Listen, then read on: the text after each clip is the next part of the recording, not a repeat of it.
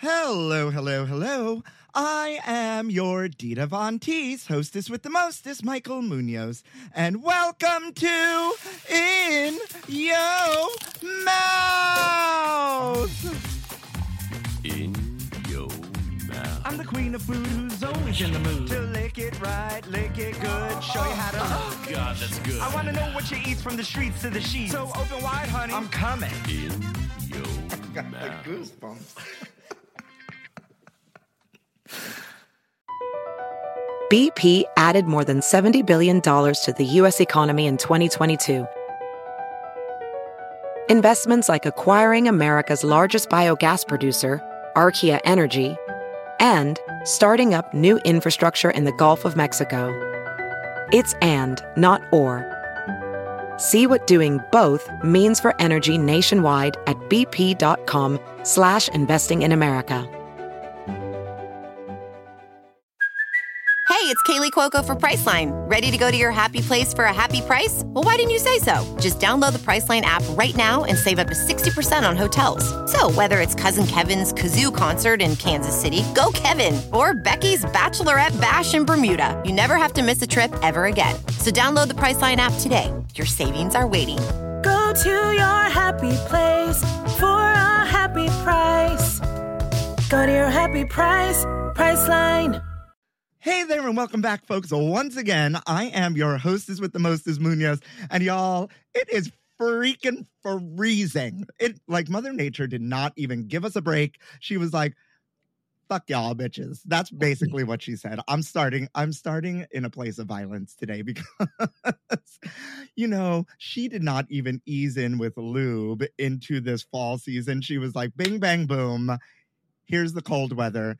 Deal with it. But I guess that's why I love New York. I mean, I've spent my entire life here. Granted, I've been very blessed to travel and live a few months here and there, other places, but New York has always been home. And one of the fabulous things about New York City is the weather. And I feel like this is what we call fake fall, right? Faux fall, right? Because we'll get like a week or two of this, and then we'll get 3 days of back to summer, and then it'll be actual fall for 2 weeks, and then it'll be frozen tundra for 4 months. And that's the way love goes, as Janet Jackson once said. Other than that, we are a week away from October 12th, y'all. Are you dying of anticipation? I've been talking about it for at least a month now, and that's all I can say is that we are a week away from something very, very, very exciting. Shout out to Amazon Music for promoting me for, I think it's a long time now, featuring me. It's really important. And yes, this is a win for me, but what I've said last week and what I'll say again this week, yeah, although it's a win for me, it's a win for the community and what I'm doing here, because I am uplifting a certain sector of the LGBT community that you all love out there as well. And it really just kind of amplifies our voices in this certain way. And you know what? Representation matters, y'all. So shout out to Amazon Music. And if you're not listening via Amazon Music, you know what? Tell that device in your bathroom to put it on while you take a shower. It's that easy. So other than that, I'm really excited for today's guest. So without further ado, please help me welcome the one, the only, Austin Allan. Say hi. Hi, everybody. How are you? I am actually hot. My apartment is decided to turn on the heat. All right. The internet already knows. All right. We don't have to, the hots don't have to proclaim that they're hot, Austin. Wow. Right. I guess you chose violence today too. Yes. My super is a lot like Mother Nature. He just gave it to me. He did not turn that heat on. Well, that's the fantasy. I meant about the heat. I meant about the heating in our building. Sure you did. You did. Well, I am so excited to have you today. And In Your Mouth listeners, I don't think you're ready. But before we get anywhere, I got to do what I got to do. And in the grand tradition of In Your Mouth, Austin, I need to wish you happy National Rocky Mountain Oyster Day. Happy National Rocky Mountain Oyster Day to you too. What are we doing? Do you know what a Rocky Mountain oyster is? I feel like I should. I feel like I've heard it before, but I cannot remember.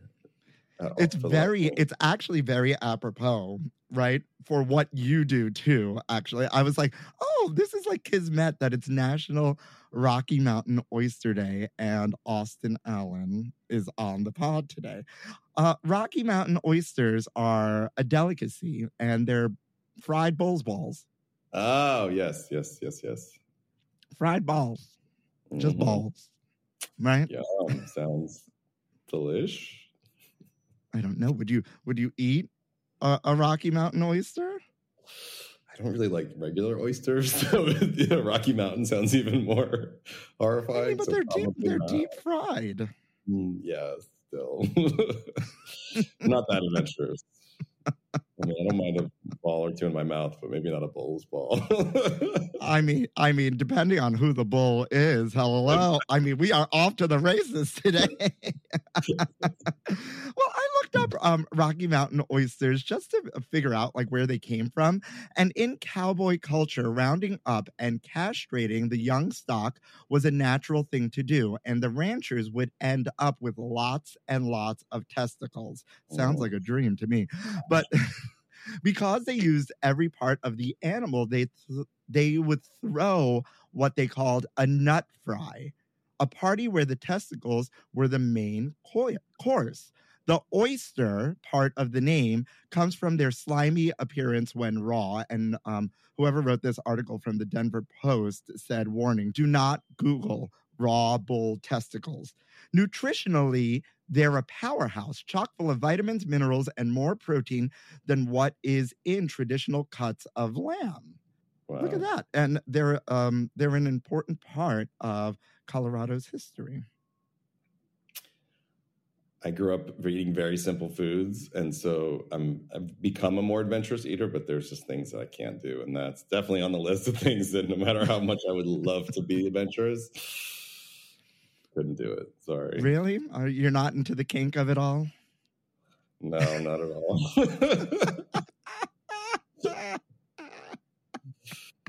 A waffle ball, maybe. I'll do a waffle ball.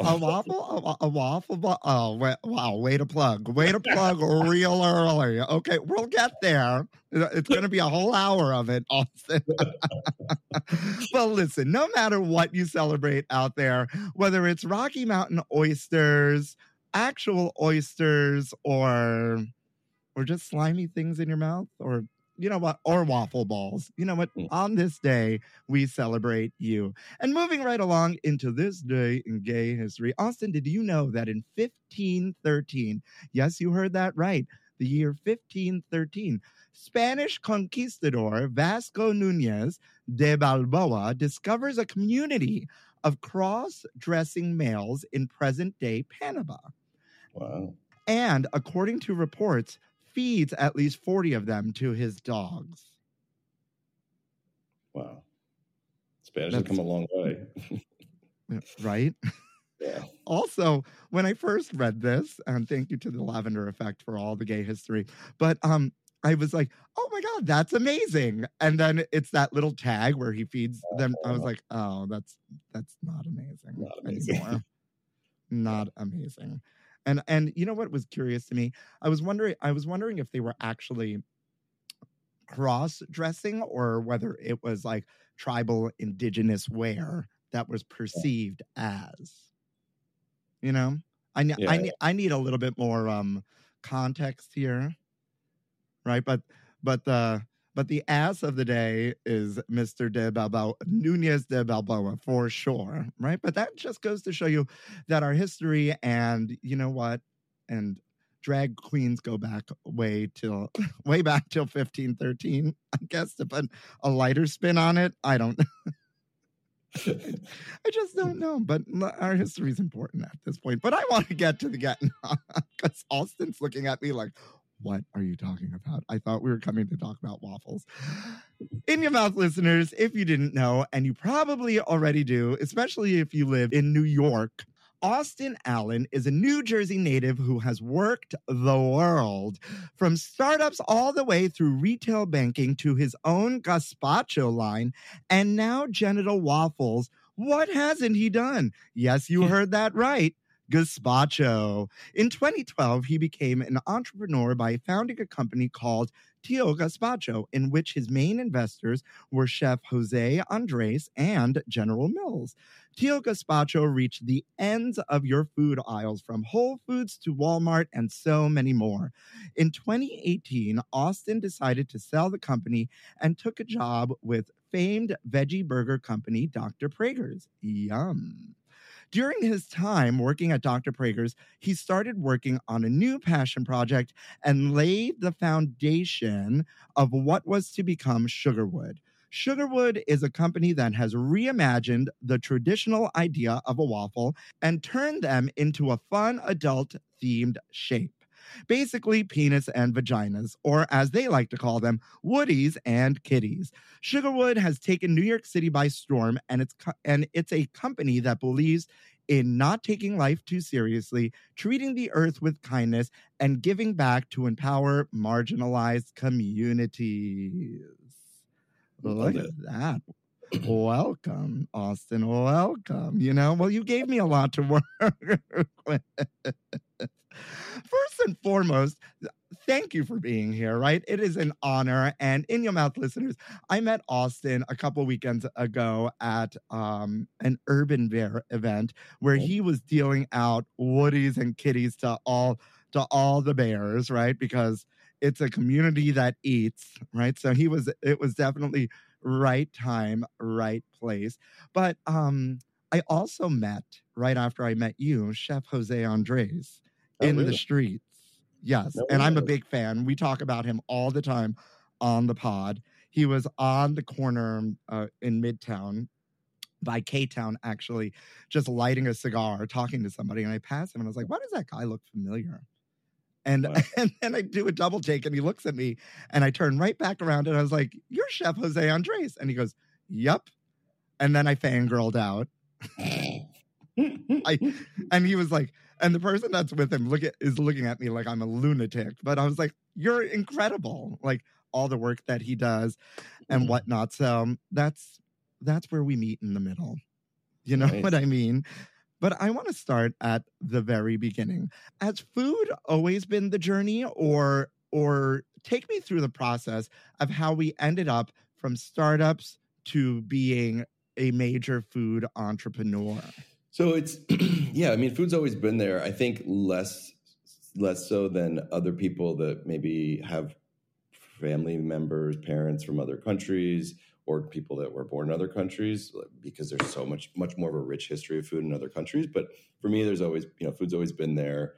I grew up in the 80s. So as a kid, I was sort of the victim of corporate food marketing in the US. And I was like eating all this junk food that was marketed towards me.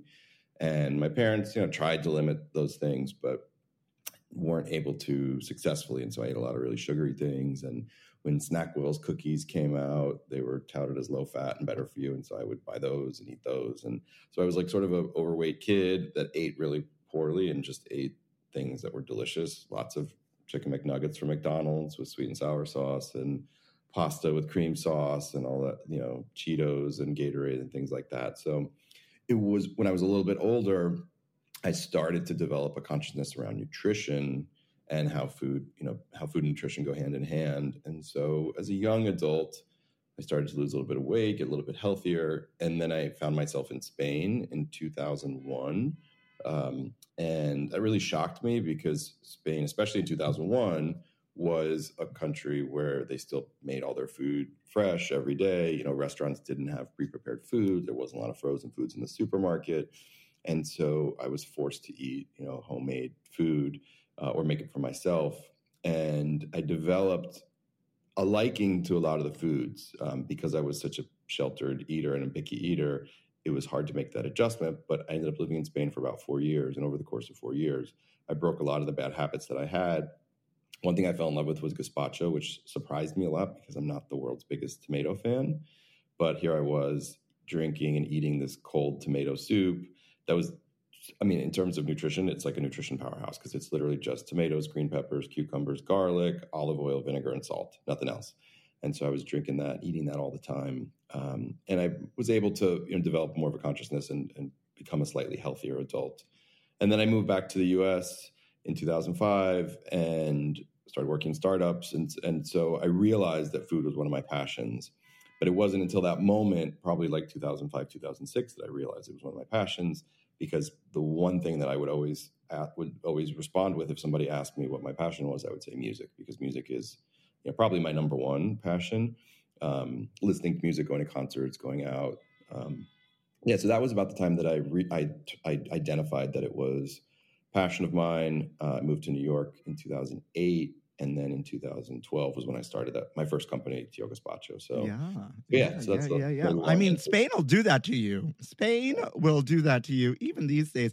When I went to World Pride Madrid and was staying in this Airbnb, there was this tiny grocery store down the block, like a fruit stand and fruits, vegetables, eggs, and gazpacho. Yep. And I would go at least twice a day to drink this man's gazpacho, right? And it's probably like €2, right? If that, if that. And he was like, I make it every morning and bottles it. And I'm like, this is the most delicious thing. And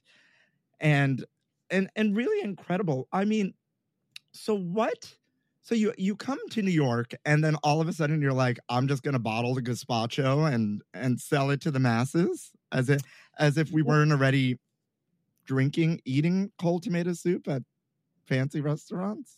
I mean, fancy restaurants, yes, but there wasn't an awareness of it outside of that. And there definitely wasn't a product on the market. And my inspiration came from seeing brands, really segments, like food segments, but brands blow up. So I think Sabra hummus was the first one that I was really aware of that was sort of startup-y, that took hummus, which is, a traditional dish in the Middle East and in Israel, and it's one dish, but it turned into a category in the United States. So now you go to the supermarket and there's, spicy hummus and there's, red pepper hummus and there's eggplant hummus. And there's all these different things, chocolate hummus. And now there's Trader Joe's sells pumpkin hummus. Totally. And chocolate hummus. People probably don't remember this, but 15 years ago, that wasn't a thing. Like, you just didn't buy hummus. I remember actually in 2002, when I first got to Barcelona, going to Marks and Spencer, the fancy English grocery store. In the basement, they had a food hall and they sold hummus. And I would go there just to buy that hummus because it just didn't exist. I'd never seen that before. And I thought it was so delicious. So that went from a sort of a gourmet, small item to a whole category in the US. So that Greek yogurt was another one that I watched blow up, starting with Fayet, but then later with Chobani.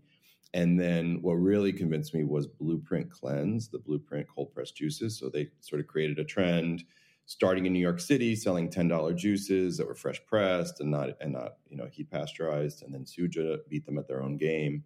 And so I watched all this happen, and I was like, oh, that looks easy. I could do that. And I have this great idea for this product that I've been kicking around since I'd moved back to the US. And so I decided to try my hand at it. I had a friend who had just opened a smoothie bar, and he was like, well, you need a licensed kitchen so you can use my kitchen in off hours. And that's really how it started. And, I built it up and was able to attract the attention of first General Mills, which then helped me get the attention of Jose Andres. And the rest is, at least my history. The rest is history. Yes. We love a man with a passion, here on In Your Mouth. And it's inspiring to hear a story of like, well, this is how I did this and self-made and just doing the thing and doing the work. You know what I mean? Yeah. How do you think, right? Queer food, right? Because you are on a big gay podcast here.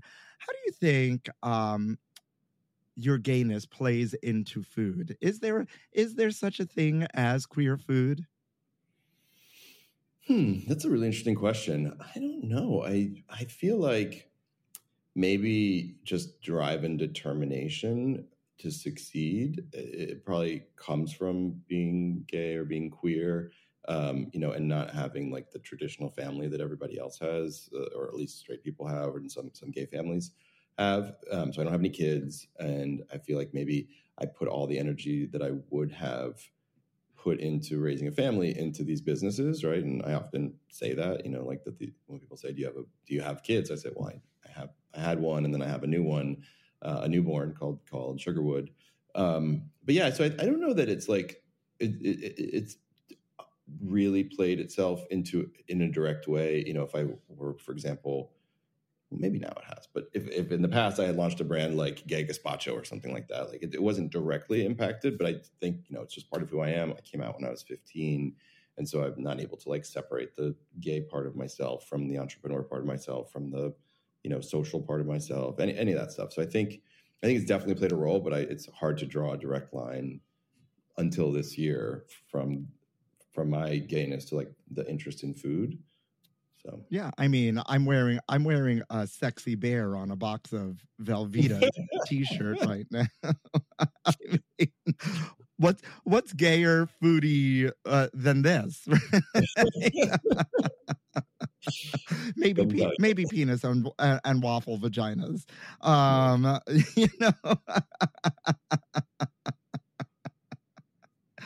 You mentioned that you came out at 15. Would you mind sharing your coming out stories? I always say our stories matter on this podcast because we never know who is listening and who we can inspire. Yes. So I grew up in New Jersey, and I have one older brother who's exactly 3 years older than me. And he went off to college when he was a freshman in college. So I was about 14, 15, and he was 18, came back after his first year and came out to me. And is he single? He is not. He is married. And Listen, I knew I'm always, I have to ask the question. If you don't ask, you don't get, right? Lives in Denver, has been married. He's been with his partner for like 16 years, and they're married. And so he came out to me. I knew he was gay because I found some of his gay novels hiding under his bed. And so I said, don't worry, I am too. And he was going to tell our parents, which I suggested was not a great idea. And so he did, and they didn't react, so great. They were, very concerned. And so it forced me to not say anything about myself for many years to my parents. But I still came out to everybody else. Like I came out to my friends. I came out to my friends' parents, my parents' friends, my teachers, my principals. And I started a Gay Straight Student Alliance at my high school. And I truly think that like my high school years they were great. I loved high school. And a lot of people say that they didn't, especially gay people and queer people, but I loved it. And I think it was because I went to a school where I was accepted and I was able to be myself, and people really respected that. And, I can think back, and I remember one time where somebody, I think, made fun of me or said something derogatory about me, not to my face, but about me in some, social studies class or something. And several people like defended me and like shot him down and was like, how dare you talk about that and say something that's homophobic. And that was truly the only experience that I even remember that I had sort of a negative, any negativity around it. So I felt like I was able to truly be myself. I also went to a pretty diverse high school. Like there was a great mix of students of all backgrounds. There was a lot of immigrants or children of immigrants. And so to me, people were just people, right? Whether or not your parents were from Egypt or from, France or from New Jersey, it just, everybody was everybody. And there were so many different kinds of people. And then I went to school in the Midwest at college, and everybody was, white from the East Coast. And it was a much different experience. I didn't have a positive experience in college as a gay person, especially in St. Louis, Missouri in the late 90s, early 2000s. And so, that definitely impacted me. So when I got to Spain, I was like, whoa, this is incredible. This place is amazing, and I really also felt like I could be myself, and I get to like explore like new parts of myself. So yeah, my coming out story was, I came out when I was 15 in high school and had a positive experience. And then I didn't come out to my parents until much later, probably like my mid to late 20s. By that point, I thought it was pretty obvious that I was gay and that they knew it, but they were still pretty surprised, even after having, an older gay son. So, denial and just traditional values or traditional thinking, is really strong and really plays a part in how people react to even their own children's coming out. Yeah, for sure. I don't think we've had. I can't remember. The mind after over 4.5 years is going at this point, and I don't know if I can't remember a single person that had gay siblings on the pod. Really? It may be it.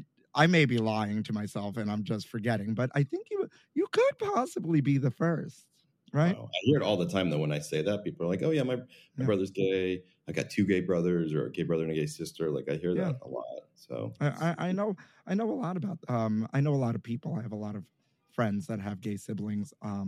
First and foremost, thank you for sharing. Secondly, each of our journeys are different, and so we don't qualify coming out stories here on the podcast. But it's important to hear and it's important to share, and hopefully we can inspire or help or or just kind of touch somebody out there. And that's why I think it's important to discuss and talk about and share and amplify each of our stories in that way. And coming out, isn't a one-time thing, right? Like I still come out. I mean, maybe not at this point because I just assume I operate under the assumption operate on thinking that everybody is just going to know that I'm gay. So I don't feel like I have to make a big deal. And I actually don't care what you think anymore. But I would say when I started this business and the last one, there was a stark contrast, right? Like I was sort of not closeted in the sense that I totally hid it, but I was like very careful not to, identify myself as gay or like, especially if you're talking to an investor or talking to a customer or something like that. I was always worried about, maybe I'm going to get rejected. Maybe they're going to not like me, blah, blah, blah. And so I feel like, I've grown as a person, but also the world, at least society in the US has grown where I don't have to have that fear anymore. And it's, part of it's personal, but part of it's societal. So I feel like we're moving in the right direction, despite all the crazy stuff that happens in the country. I think that gives me a lot of hope. What's the key to getting over that hump? That like mind hump, that self-saboteur, to quote Ms. RuPaul, I think the key or is, at least what's your key? I think the key for me was just being comfortable in who I am and having just a little bit of success and knowing that, like, also having those moments where people surprise you, where like if they react really positively, where you don't expect them to. I think enough of those things happen, and just time, right? I think the older you get, you just care less what people think, and so it's all those things combined. But I do think that the country has changed, our society's changed. I mean, we heard a couple weeks ago or months ago that the House voted to legalize gay marriage, and it wasn't just Democrats voting for it, that plenty of Republicans voted as well. So it's like, that's a huge shift that, being gay is no longer a big deal, right? Like, I mean, it is in some areas, but there's so many other identities and expressions. So like, being gay almost seems safe and tame, compared to, at least in the minds of people that would be historically be against it. So yeah. Well, also in certain parts of this country and world, that's a larger discussion that like we could spend hours and hours on, but I love that. And I love the standing in your truth and standing like and being grounded in who you are. You know what I mean? And last week we talked to Kim Pham, who let us in on this like self-discovery moment where she wrote everything she knew about herself down in a notebook and then went through each thing and was like, is this factual or is this societal that was put on me? And then discovered new things about herself through that exercise, right? And it's an exercise in grounding, and we love that. And speaking of being grounded, I think this is a great place to ground ourselves and take a break. In your mouth, listeners, while Austin and I go, grab a cocktail and take a little cigarette break, right? Even though neither one of us smoke, I think. Why don't you go check out his Instagram at Mr.Austin. That's OWSTEEN, and look at the beautiful face. And we'll be right back with my favorite part and your favorite part of the podcast.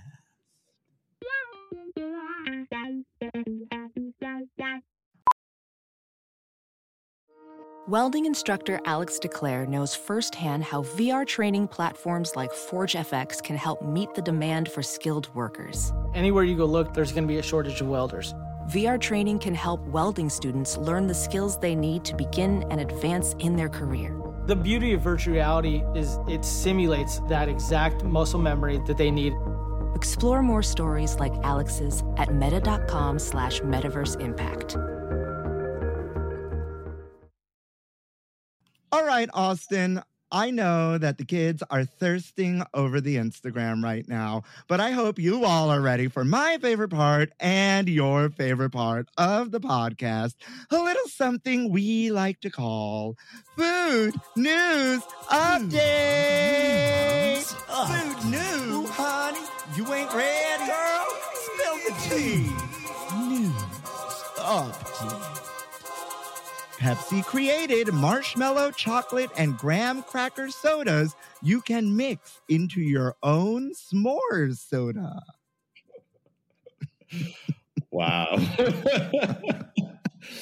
Wait, how does that work?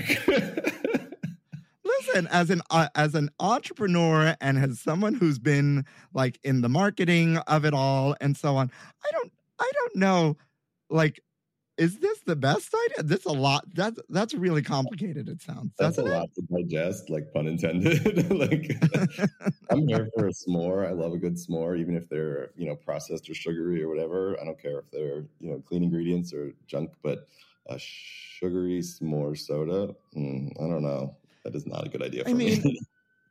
I mean, is it marketing genius or is it a marketing fail? I'm curious because it's just there's a lot of moving parts, and so this can either go really well or really bad. Thanks to Food and Wine, who's not a sponsor but is always keeping me in the know for all my food news. So Pepsi is giving away 2,000 of the s'mores soda mixing kits to its social media followers. Pepsi's s'more collection announced 3 different soda flavors: toasty marshmallow, graham cracker, and chocolate, that are intended to be mixed together in different proportions to create different varieties of Pepsi liquid s'mores. Ugh. Isn't Ugh. I can't. Are you old enough to remember? Wasn't it Pepsi that came out with the first clear soda? You were talking about 80s foods. Pepsi. I remember that. It was Clear Pepsi or Crystal Pepsi. Was it Crystal Pepsi and Clear Coke? Or was it the other way around? It was definitely Crystal Pepsi. I don't remember the Coke one, although I'm pretty sure that happened. But I remember drinking Crystal Pepsi, but it was not good. We could say whatever we want because this is not a sponsor. Yeah. Pepsi thing, right? Like, I just feel like sodas are just liquid candy, and if you're going to eat candy, I'd rather just eat candy. But yeah, the s'mores aspect of it just sounds like somebody was sitting around a marketing team meeting. They're like, what, disgusting thing can we concoct and push out to social media influencers so that we can get more engagement? Doesn't sound like a legitimate product. And that people will then like inherit and sell on eBay for like $3,000. Because I feel like that's what happens with all these like special, unique, like major brand promos. You know what I mean? Agreed. Yep. I mean, yeah. I don't know. It's like, is this battling the pumpkin spice latte? Is that what we're trying to do here for the fall?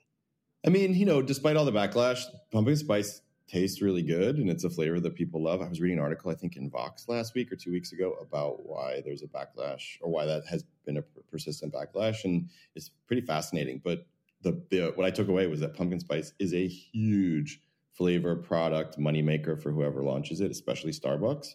And if you think about it, it is delicious. Not my favorite thing in the world, but like it is delicious. And that I just don't think people are going to want to drink marshmallow flavored soda. It just, no. I'm sorry. No. I can't. In your mouth, listeners, I don't think Austin is here for this. I'm not here for this.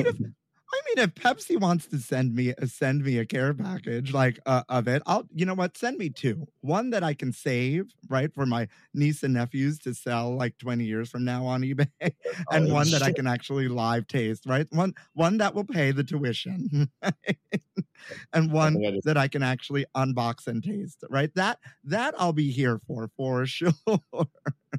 I mean, I'll try it. I think I lost my chance of them sending it to me just now, but I don't know if I'm going to like it.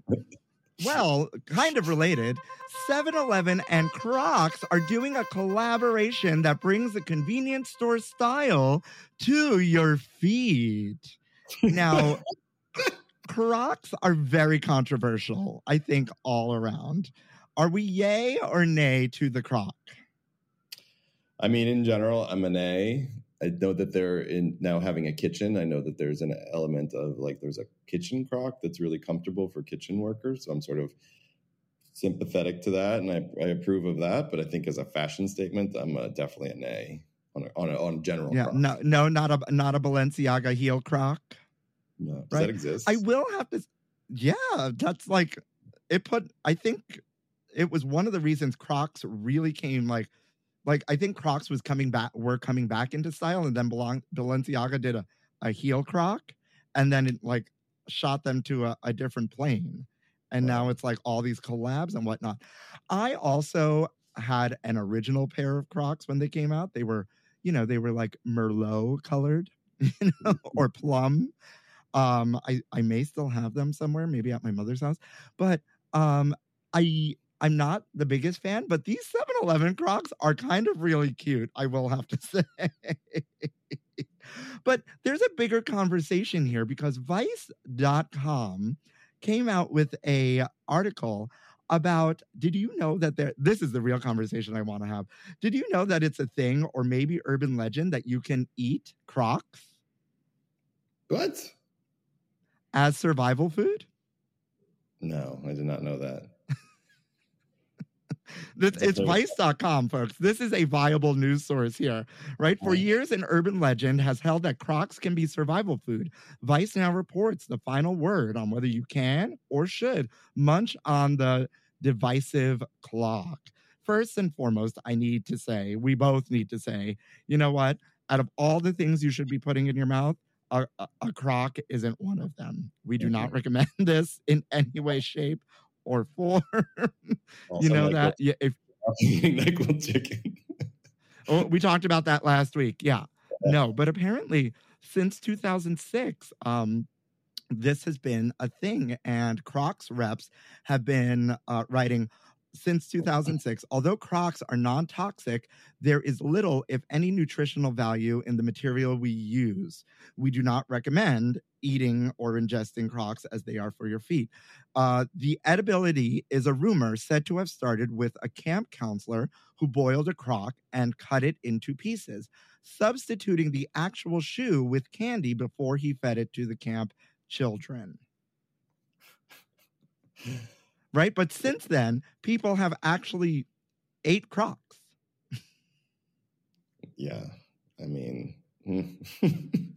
Yep. Regardless of the material makeup, for no reason do we recommend eating Croc shoes. They are for wearing purposes only and or to be personalized with gibbets charms as a form of self-expression, says the company, obviously. But like, I fell down a hole of like, what is wrong with people? Do you want a list? I can make you a list. Are we talking about ourselves? Or are we talking about the world? I don't know. I am here for this 7-Eleven Croc, though. You need to look them up and Google them because they have 7-Eleven Croc slides, too, that are also kind of really cute. Not that I would wear a slide in this city, maybe for like my summer vacation. But I think if I were to wear one, I would be here for, this is the one I would wear. You know, I'm here for this, but I'm not here for like eating a Croc. I think Austin's like, I don't know what we're doing. Right? And last, but certainly not least, a Georgia woman finds $500 cash in her KFC meal. Have you heard about this? No, tell me more. And this is a warning for Sugarwood, dear, right? Just so you and your children know, Marjorie. A woman by the name of Joanne Oliver ordered a chicken sandwich at her local KFC's drive-thru. But when she got back to her desk and opened the bag, she found something unexpected. A small envelope filled with $543 in cash had been placed underneath her sandwich. She then called the police and then returned the money. Apparently, KFC had mistakenly placed the restaurant's daily bank deposit in the bag with Oliver's to-go order. Wow. That's so nice of her that she was honest and returned it. Yeah, well, apparently she's like in a lot of medical debt, and she goes, I don't need the karma coming back to me. So she literally was like, I need to return this money. But this is not the first time it's happened, apparently. Apparently, a long time ago, a McDonald's did the same thing, given and put like over $1,000 in a McDonald's bag with someone's to-go order. And did KFC do anything to help this woman out? No, they refunded her money for the meal and gave her an extra meal for free. Oh my God, that's awful. I know, like KFC, like the woman returned the thing and she's in debt, right? Could you not just like at least give her the value of the money she gave back in free KFC meals? Yeah. That costs you nothing. Exactly. And they're good at marketing, right? Remember the 11 Herbs and Spices Twitter promo that they did once? That was so brilliant. Did you ever hear about that? Where they only followed like 6 and the Spice Girls. And the Spice Girls, yeah. Yeah, I mean, yeah, that was great. They're great marketing people. They should have done a little bit more for her. Oh, that's awful. Right? I mean, $543 in KFC coupons is a drop in the bucket for them. Yeah, exactly. You know, and great marketing. Yep. Right? I mean, I guess if the woman, I don't know, like hopefully she's well and healthy and she's a great person for returning the money, right? But maybe $543 worth of fast food when you're having medical issues. And we don't know what kind. Maybe that isn't the best. I don't know, but KFC could be delicious. I am a Jollibee stan. Oh my God, I was at an event a couple weeks ago and they were giving out free Jollibee and I had to stop myself from taking a third Jollibee sandwich. It was had you ever had Jollibee before? No, I'd never had it before. I never even heard of it. And they were literally just handing them out at this U100 event a couple weeks ago. Oh my God, we need to go. One just opened up in Times Square. Shout out to you, Jollibee. And we need to have the spicy bucket with the gravy and the mango pie. Right? We'll take some digestive pills, but it'll be great. And I think that's the perfect way to end. Food news update. Yes. Take that into the Sugarwood shop with you today. So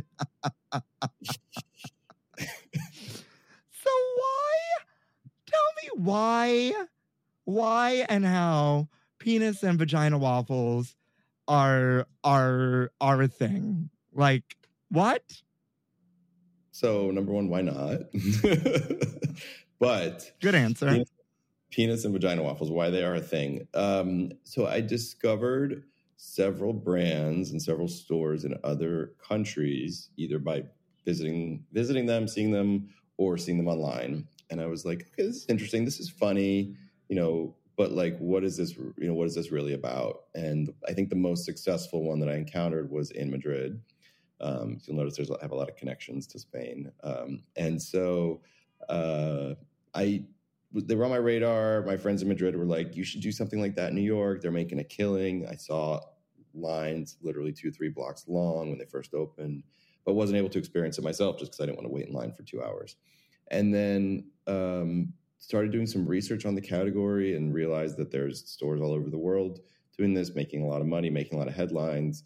A lot of it is for social media, or people would claim that it's only for social media. But what I also loved about it was that it sort of destigmatizing, talk about sex and gender and body parts and things like that. So when I went to the one in Madrid last summer with my partner, he was actually the one that suggested that we go. And I saw that there was still a line. They'd been open for 3 years. I learned that the one in Spain, this brand in Spain, had opened 13 locations in Spain, and Spain's not a very big country. I was like, okay, clearly this is not a fad. This is here to stay. And we had the best time. We laughed so much. They told all these amazing jokes. We took a bunch of photos, which none of them made it to our social media, but we took a lot of photos. And I was like, this is sort of my next thing. Like, this is what I want to work on next, right? I was still Dr. Prager's. You know, the pandemic was sort of subsiding a little bit, and we were going back to normal, and in-person things in stores were resuming. And so I thought, there's an opportunity here. And so I thought, if I can do this in New York and put a distinctive, you know, queer LGBT spin on it and distinct New York spin on it, I think that this is an opportunity to do. There's an opportunity to bring a brand like this to the United States. Yeah, so I started working on it a year ago, and we opened our doors in June of this year. So, and you know, and all those things that I had in my mind, I was able to achieve. So, putting a New York spin on it, I worked with almost all queer talent on the design and the recipes and the mural of the store and the brand, and et cetera. And then also, you know, it has a very New York feel, and we're already working on locations 2 and 3. So, you know, all those things have come to fruition in just a short period of time.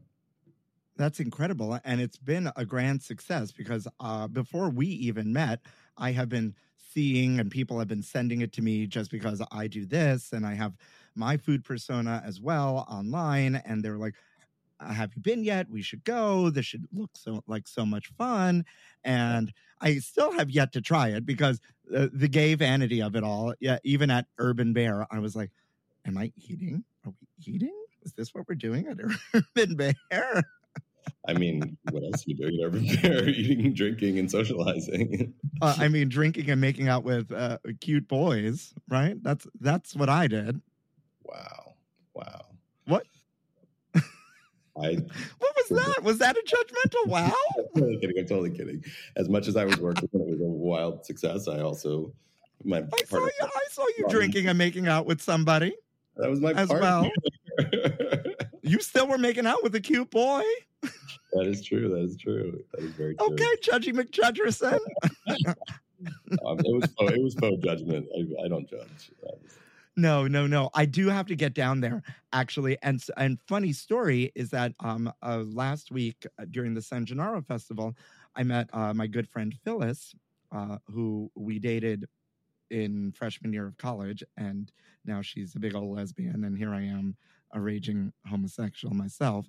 And she goes, oh, I have something for you. And she pulls out this postcard and she goes, it's this great place. I know this woman that's like a partner in this business called Sugarwood. Yeah. And I go, funny story. So what I'm hearing is that you were in sort of Little Italy and you didn't come to Sugarwood. Is that what I'm hearing? No, we were catching up. How late is Sugarwood open? By the time we were done with dinner and trying to, what? 10 p.m. Did you say 10? That's the time we left La Mela down in. So I wouldn't have made it. Plus, I'd rather be there with you, so I get like the full experience. You know, Yep. Like I want a hands-on, if you know what I mean. If you're handing me a penis, I need a hands-on experience with it. And I do that a lot. I love being there. It's not technically my job to sort of be in store and work with customers, but I find myself there all the time because, you know, I'm dropping something off or checking up on inventory or talking to the store manager or just lending a hand when they're super busy. And I have so much fun every time I'm there, whether it's working the line, working the sauce station, working the cashier, or helping them in the back. It's a blast. And I feel so fortunate to be able to say that that's my job, right? My career is like making people laugh, because that's really what we want to do at the end of the day. So, you know, you go back to your question earlier, why the fun and the levity is really what is why we do what we do, because there's, as I mentioned earlier, there's a lot of, you know, heavy shit happening in the world, and to be able to have a business that brings joy, spreads queer joy, and also gives back to the community, which we haven't talked about, is really so incredible. It's such an incredible feeling to have that, like, that's what I do for a living, and I spend my days doing. Yeah. Before we go to the give back, you know, we often hear, and we're here to celebrate you, obviously, and uplift you and all the amazing things that you're doing. And it's just like, obviously, much like with Kim Pham, last week, you know, we talk about the success and the beauty and how good the product is and how delicious it is and how amazing it looks. What has been the hurdle to get there? Has there been any backlash because it's more of an adult theme? Some people would call it cheeky or risque or dirty, right? Or has there been any of that? So let's say I have a lot to say around that. So number one, not really. But backing up for just a second, so our intention is not to be vulgar, pornographic, or gross. We want it to be fun, silly, and lighthearted. Now, everybody has their own interpretation of gross or crossing the line or what is funny and what's silly and what's not. But in general, I truly don't believe that we have a pornographic business.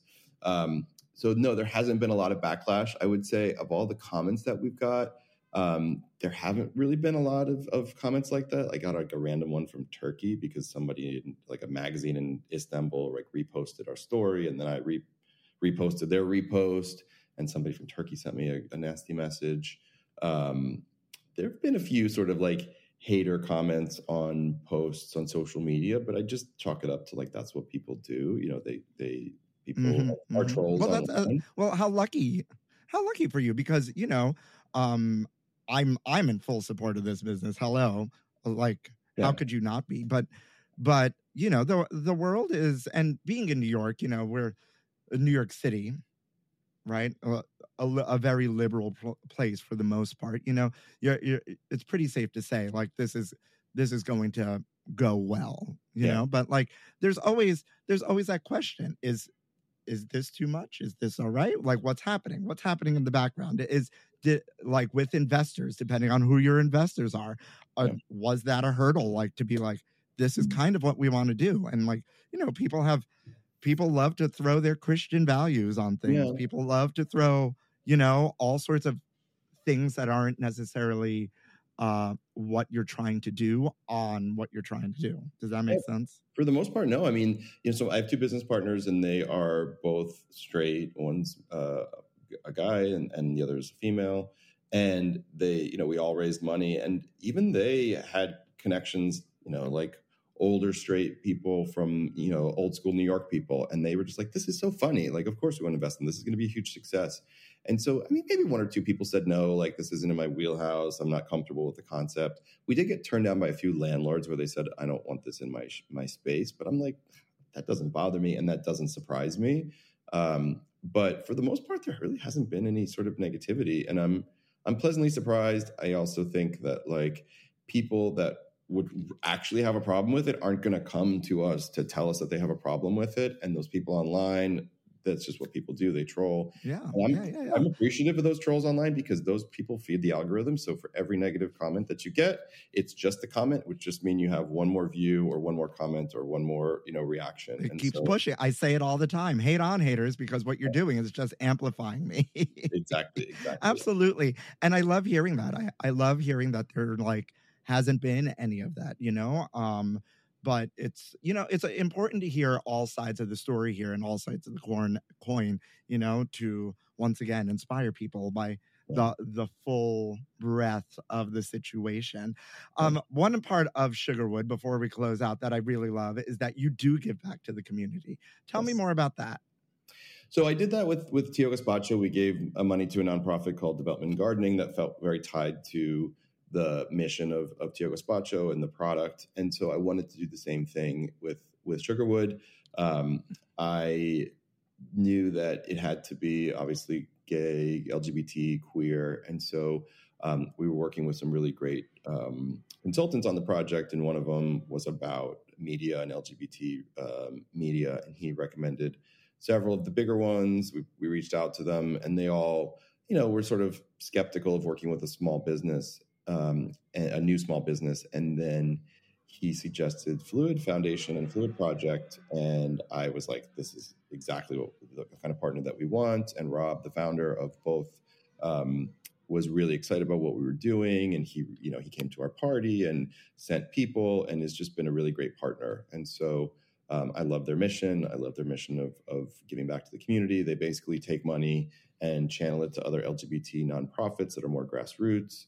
And it just feels like it's part of this sort of complete vision that I have for the business, which is creating a little bit of levity, not harming the earth, which we try not to use any single serve plastics, and then also giving back to the community. So there's a feel good element to the business. So while you're supporting it, and while maybe you're doing it for your own social media and your own followers or your own, chuckles and giggles, you're also doing some good in the world and, not harming the planet, basically. So it was an important element that I knew that I wanted to incorporate into the business. And I'm really glad it's worked out the way that it has.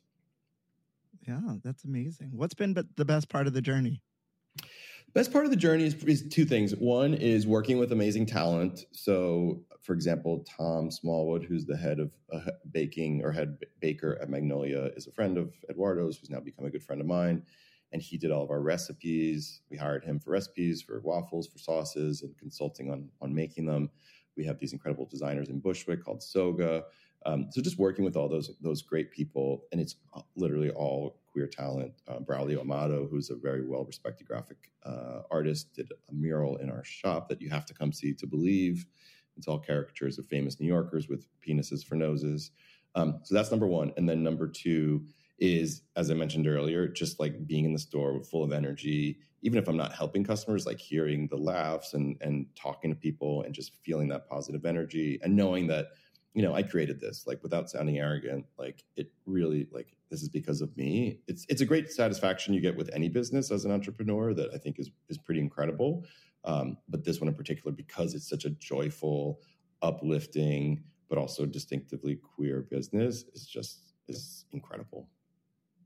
Amazing. I love to hear that. And I can't wait to bamboozle you to meeting me down at the store. so we can have a Woody and Kitty good time, Kiki, or I'm trying to make a punny sort of something, that I should have thought through.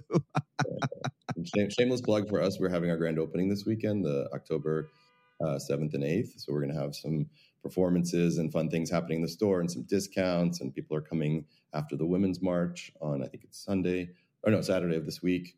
So there's a lot going on. So it's a great weekend to come down and check us out. Oh, well, what kids met? I didn't even know all of that information. This has been really amazing. Tell the kids, first and foremost, where they can find Sugarwood. Give them all the Sugarwood handles. Yeah. So pretty simple. It's sugarwood.us. You can visit our website, which is sugarwood.us. You can visit us on Instagram, Facebook, and TikTok. And we are at 157 Prince Street in Soho in New York City.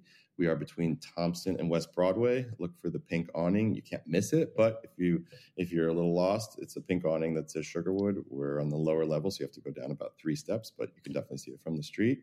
And we are open currently Wednesday through Sunday. So for the full hours, which days we're open, which hours, check out our website. But we will be there waiting for you with a piping hot Woody or Kitty or whatever you choose. So we're there to serve. Yeah, or both. Or both. Or both. Why do we have to choose? Don't. And whatever you choose, we don't judge. We don't tell anybody. It's what happens in Sugarwood stays in Sugarwood. It's like Vegas. Unless you post it on Instagram. Unless you post it on Instagram or TikTok. Then all bets are off.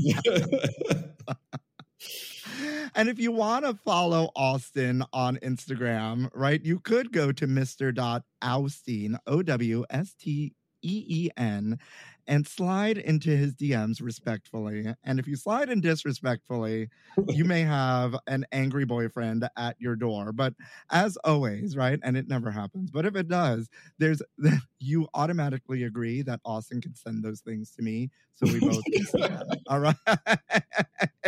And discuss and rate and maybe judge.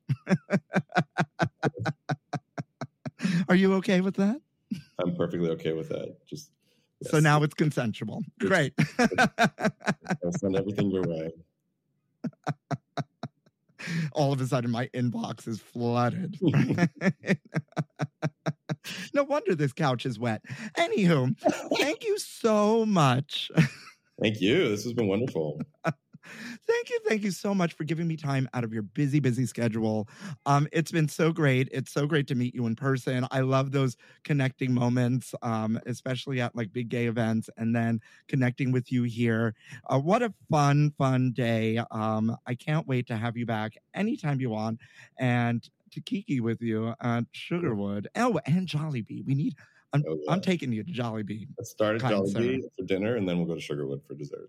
Oh my God, that's a heavy day. Well, we're not going out that night. No, nobody's bottoming that night. That's for sure. So, Any Mouth listeners, what a great day. I am off the rails. We started by choosing violence, and now we are choosing joy for sure. Get out there, wear your big comfy sweaters and your scarves, and grab your pumpkin spice lattes, but leave your Pepsi s'more kits at home, folks. Spread joy, a little bit of kindness goes a long way and costs you nothing. And other than that, as always, thank you for listening to In Yo Mouth.